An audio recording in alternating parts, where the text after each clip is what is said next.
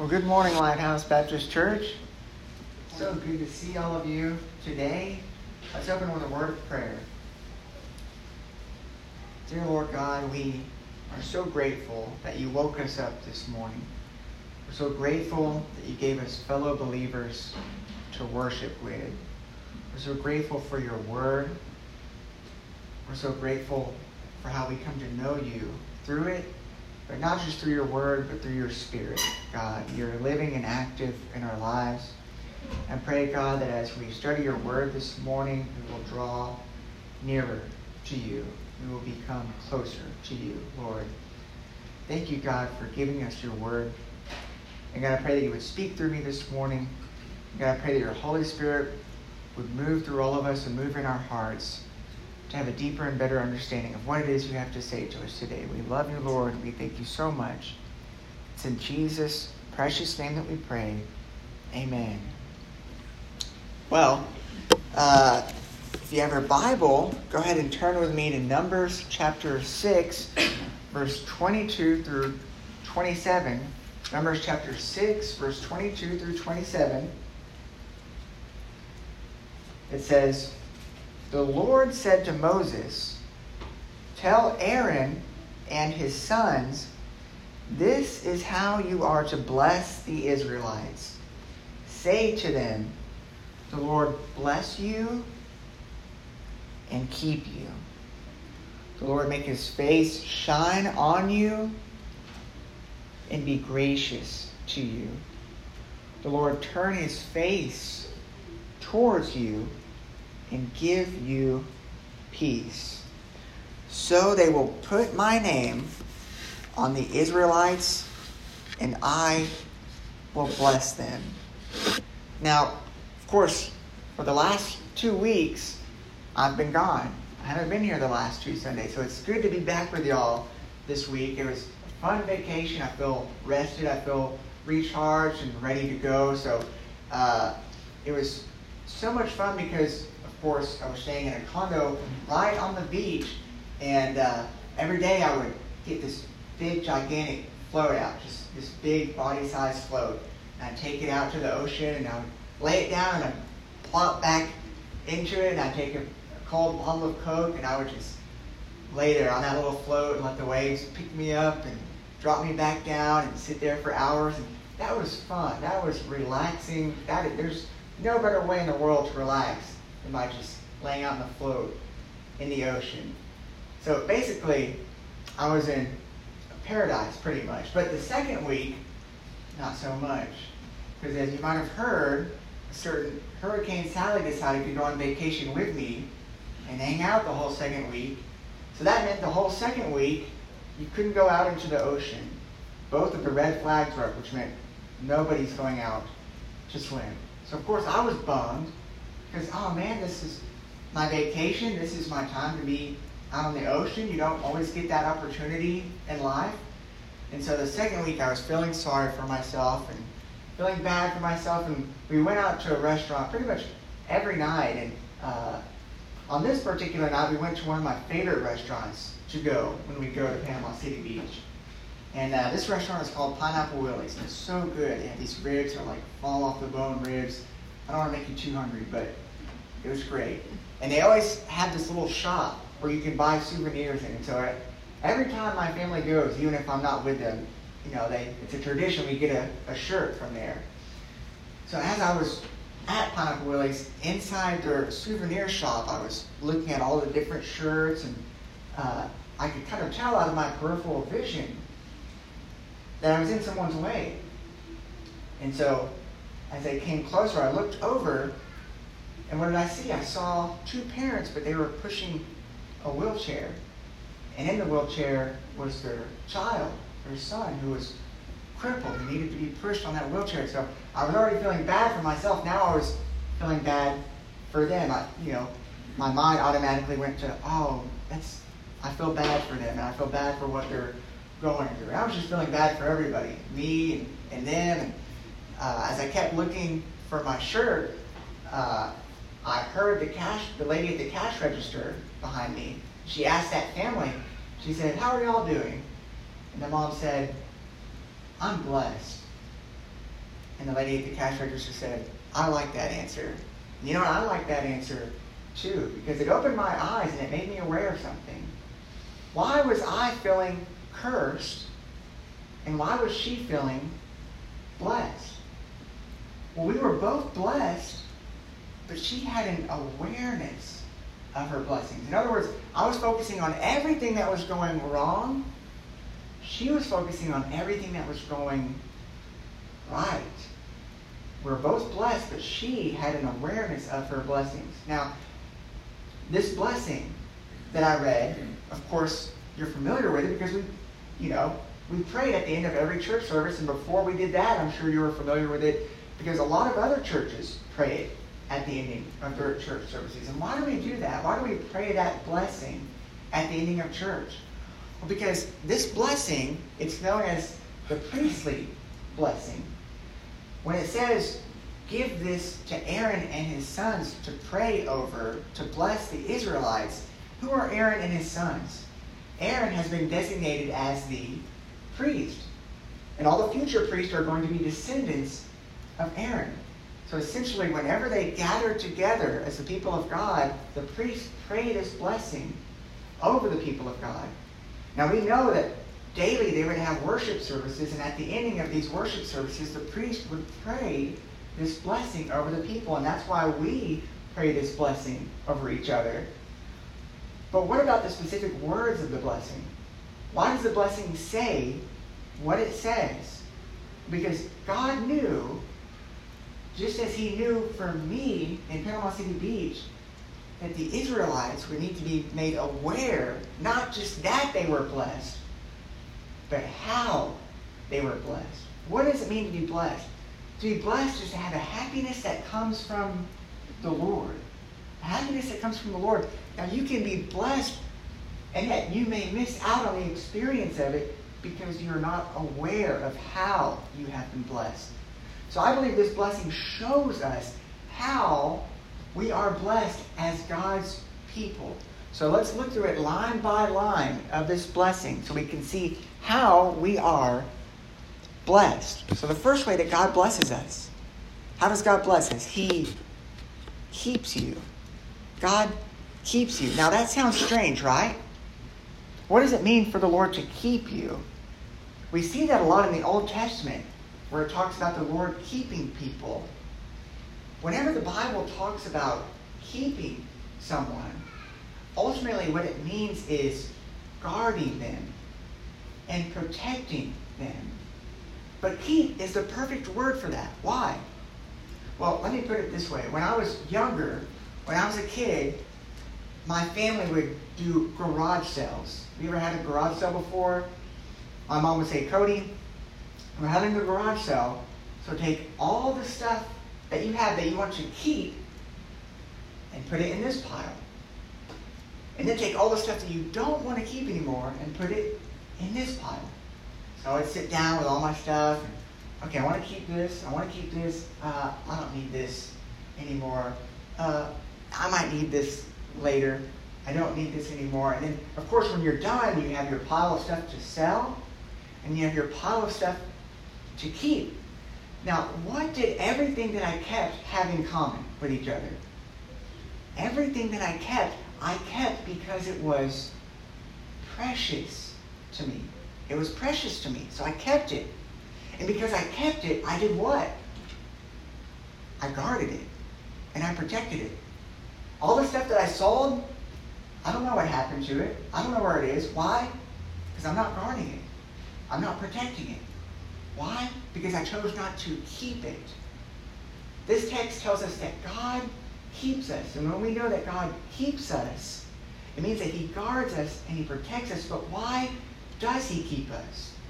Because we are precious to him. We're precious to him. Now you may say, well, Cody, that's great that I'm in the keep pile. But what if God decides one day to put me in the sell pile?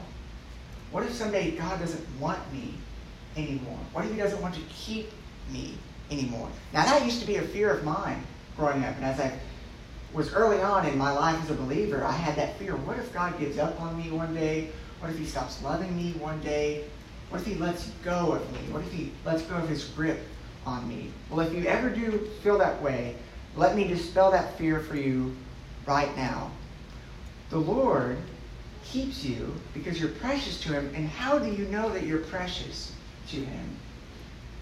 He gave his own son for you. Think about it this way. You were worth Jesus to God. Did you know that? You're worth Jesus to God. When I would pick out stuff to put in the keep pile, some of the stuff I would say, oh, I might need this later, or this is nice. But some stuff I would say, I would not in a million years give this away. And when Jesus gave up his own son to purchase you, it wasn't just to have you for a little bit. It was to keep you. It was to hold on to you. And if he paid that high a price for you, do you think he's going to just throw you away? No. Not now and not ever. Because you are precious to him. And if you don't realize how precious you are, look to Jesus. Look to the cross. He's showing you how much you mean to him. How far he would go to hold on to you. And how far he would go to keep you. And you will be blessed when you know that God keeps you and he won't let go of you. But how else will you be blessed? Well, you'll be blessed when you know that he makes his face shine on you. That's another way that he blesses us. He makes his face shine on you. Now, you already know this, but let me remind you. You don't have to talk to someone to communicate with that person. You have the ability to show what you're saying to someone, not just with words, but with what? Your face. With your face, you can say things that you're not saying with your mouth. You know, sometimes somebody may say, do you want to go get sushi for lunch? And with your mouth, you may say, yeah. But with your face, you may say, no, I don't. We communicate with our face all the time. One example I want to give you is when I was in college. And when I got to college, when you go to a private Baptist college, you think, I'm going to get that ring on my finger. I'm about to get married. I'm about to find a spouse. Now, obviously for me, I didn't find a spouse. But you go into college thinking, oh, I'm going to meet someone. I'm going to find someone. And so for me, I zeroed in on who I liked pretty quick. And I said, ooh, this is a girl that I really like. I'd really like to date. Now, when I told her that, she said, oh, well, I'm not really ready to date right now. I just got out of a relationship. So I said, okay, I understand. And so I still liked her. I still wanted to go out with her later on. But I could tell there was another guy that wanted to go out with her too. And apparently she was ready to date months later because they started going out together. So of course, they didn't do anything wrong. But 18-year-old me was hurt and sad and bitter and honestly jealous about that. And so I didn't want to see them together. I didn't want to be around them at all.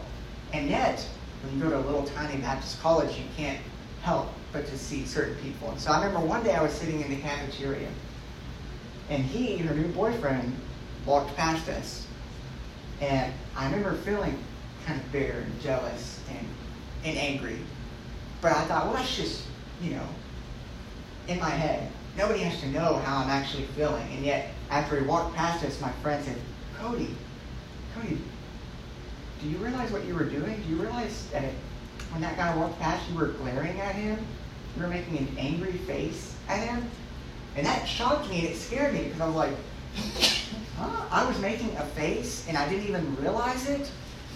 I wasn't saying anything out loud, but my face was communicating how I was feeling on the inside better than words could ever communicate it. That's what our face does. It shows on the outside what we're feeling on the inside. I'll give you another example. This week, I watched a classic 80s movie. I rewatched it. I've seen it before, but I wanted to watch it again. Has anybody seen The Karate Kid before? Raise your hand if you've seen The Karate Kid. I watched it this week, and if you haven't seen The Karate Kid, let me catch you up on what it's about. The Karate Kid is about a boy named Daniel LaRusso. He moves from New Jersey to California, and when he moves to California, he runs into some bullies who know karate. And so fortunately for Daniel, the maintenance man at his apartment sees his predicament, and he teaches him karate. And Daniel enters the karate tournament, and he takes on all of his bullies at the tournament. And at the end, spoiler alert, but it's okay that I'm spoiling it because it's from the 80s. At the end, he beats his final bully, and Mr. Miyagi, his karate teacher, is proud of him. He's happy for him. But he doesn't say he's proud. He doesn't say he's happy. How do I know that he was proud? And how do I know that he was happy? Because the very last scene of the movie, Mr. Miyagi is smiling. Daniel's saying, yeah, Mr. Miyagi, we did it, we did it. Mr. Miyagi has a huge smile on his face, which tells us that he's happy, that he's proud of Daniel. He's smiling. And did you know that when God looks at you, that's what he's doing? He's smiling from ear to ear. And that's hard for us to believe, isn't it? That's hard to believe sometimes. When God looks down at me, he's smiling. Maybe for some people, but not for me, because, I've done certain things that if God looked down on me and saw, God would not be happy about. Let me be absolutely clear to you. God hates sin. God hates sin. He hates what it does to the world. He hates what it does to you. God hates sin, but he loves you. I don't want you to think that God looks down on your sin and smiles, but what I want you to know is that he looks down on you and smiles. Why? Because he is gracious. The Lord make his face shine down on you and be gracious to you. When it says the Lord make his face shine down on you, it's saying the Lord make his face smile on you. Because, why? Because he's gracious to you. Think about the Apostle Peter. When Jesus was calling his first disciples in Luke chapter 5, Jesus went out to teach at the Sea of Galilee. And there was a huge crowd that went out to hear Jesus teach. And so Jesus went, and there were 2 boats in the sea. And he got into one of them, and one of them belonged to Peter, who was not yet a disciple of Jesus and was just now meeting Jesus. Jesus got into Peter's boat, and he taught the crowd from the boat.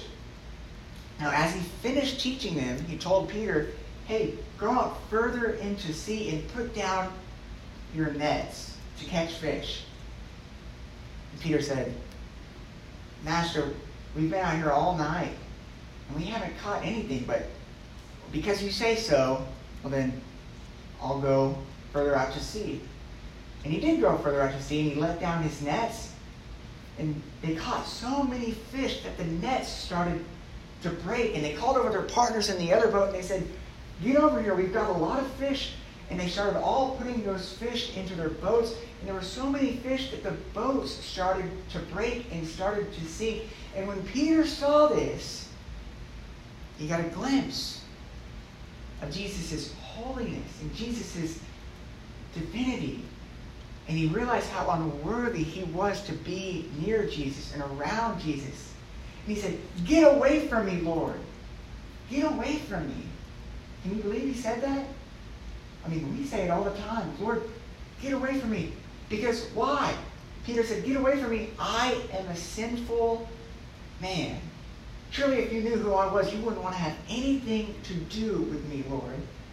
And yet, when Peter looked up, what did he see? He saw the shining face of Jesus. And Jesus said what? He said, do not be afraid. I'm going to make you fish for people.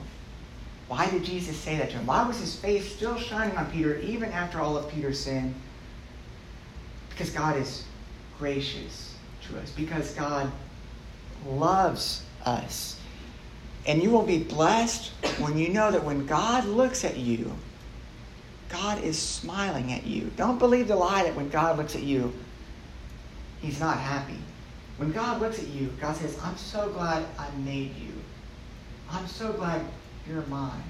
Doesn't mean our sins are good. But what it does mean is that God loves us. When God looks down on us, he's smiling at us. So that's how God blesses us. He keeps us. And he makes his face shine down on us. But how else does he bless us? Well, he turns his face towards you. He turns his face towards you. Why is it important that he turns his face towards us? Well, in order to explain this, I'd like to ask Virgil, will you come forward? Will you come on stage with me? I'm going to show a little illustration.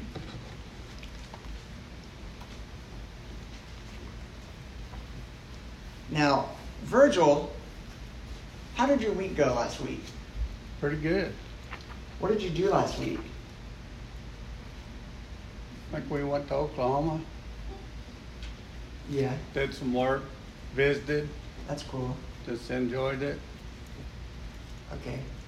Okay, let me ask you again. Virgil, how was your week last week? Fantastic. Great, what did you do? We worked a little bit, got to visit, got to eat, just had a good time. That's awesome. Okay, well, give it up for Virgil. Good job, Virgil. Thank you, Virgil.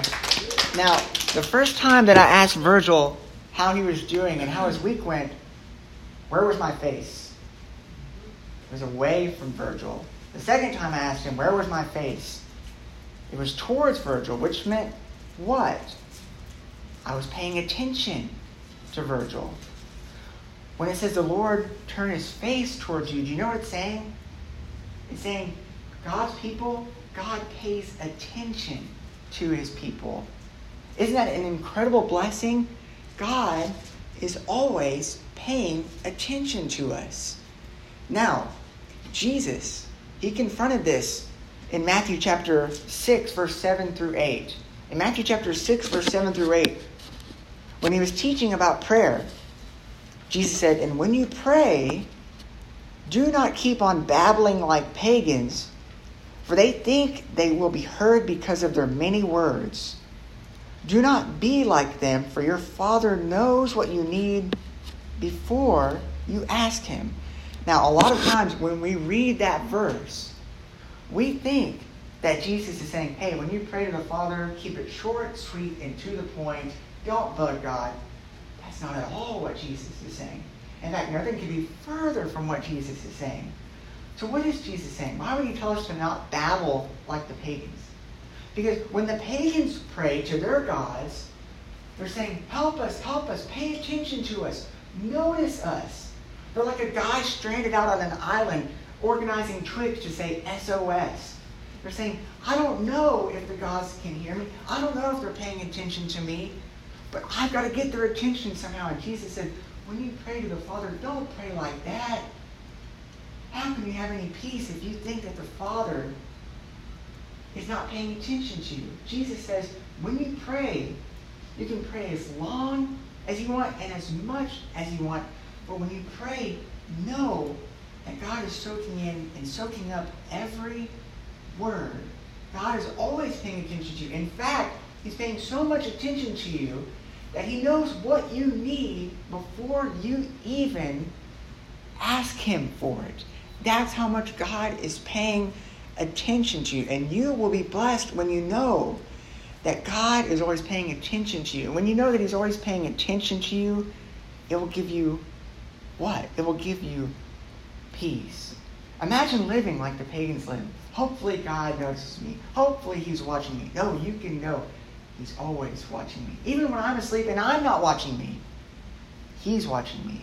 He's paying attention. And not a moment of my life passes by that he's not with me. Jesus said elsewhere in the Bible, the very hairs of your head are numbered. Jesus said, look at the sparrows. The Father watches them, and yet you're so much more important than they are. So the Father watches you. The Bible says daily the Lord bears us up. All throughout the Bible it says that God is paying attention to you. In other words, he's turning his face towards you. And that's what that blessing says. He blesses us by keeping us and holding on to us. He blesses us by turning his face towards us. He blesses us by making his face shine upon us. Now look at verse 27. Why are they to pray this blessing over the Israelites? Why? So they will put my name on the Israelites and I will bless them. That's weird. There's a lot of weird stuff in our passage, but it sounds weird to say the Lord will put his name on you. What does it mean to have someone's name on you? When I pray that blessing at the ending of each church service, what am I doing? I'm saying, you belong to the Lord. I don't just say, hey, guys, I hope you feel kept, and I hope you feel good, I hope you feel warm this week. I say, the Lord bless you and keep you. The Lord make his face shine upon you and be gracious to you. The Lord turn his face towards you and give you peace. I'm putting the Lord's name on you. In other words, I'm invoking the name of the Lord.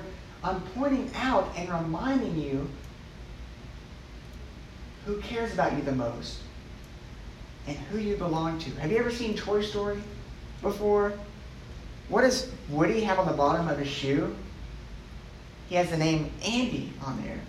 Why? Because Andy is his owner. And if you'll notice in the movie, whenever Woody gets insecure or afraid or unsure of how things are going, he'll look at his shoe and he'll see what? The name of his master, the name of his owner, Andy. And it reminds him of who cares about him the most. And it reminds him of who he belongs to. Now God tells Moses to tell Aaron, to tell the priest every day, remind them of who they belong to and who cares about them the most. As they go out into the world in their own power and with their own name, remind them that they're going out with my power, safeguarded by my name. They're being prayed for and watched over and cared for. The Lord, he puts his name on us. But do you know what's interesting? Do you know what the Bible tells us? And this blows my mind. This is crazy.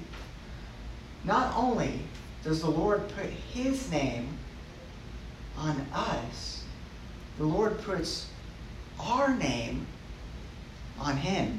Did you know that? The Lord put our name on him. In the book of Isaiah, chapter 49, verse 15 through 16, God says, can a mother forget the baby at her breast and have no compassion on the child she has born? In other words, God is saying, when you look at a mother holding their baby at her breast, that's what you're like to me. If you want to know what I think about you, look at that. Could I possibly forget you in the same way that she couldn't possibly forget her child? And yet, he says, even though she may forget, even if she did forget, I will not forget you. See, I have engraved you on the palms of my hands. He's engraved you on the palms of his hands. And what does that look like? What does it look like for you to be engraved on the palms of his hands? Well, if you need to know, look at Jesus' hands. Because when you see Jesus' hands, you're going to see your name engraved on it.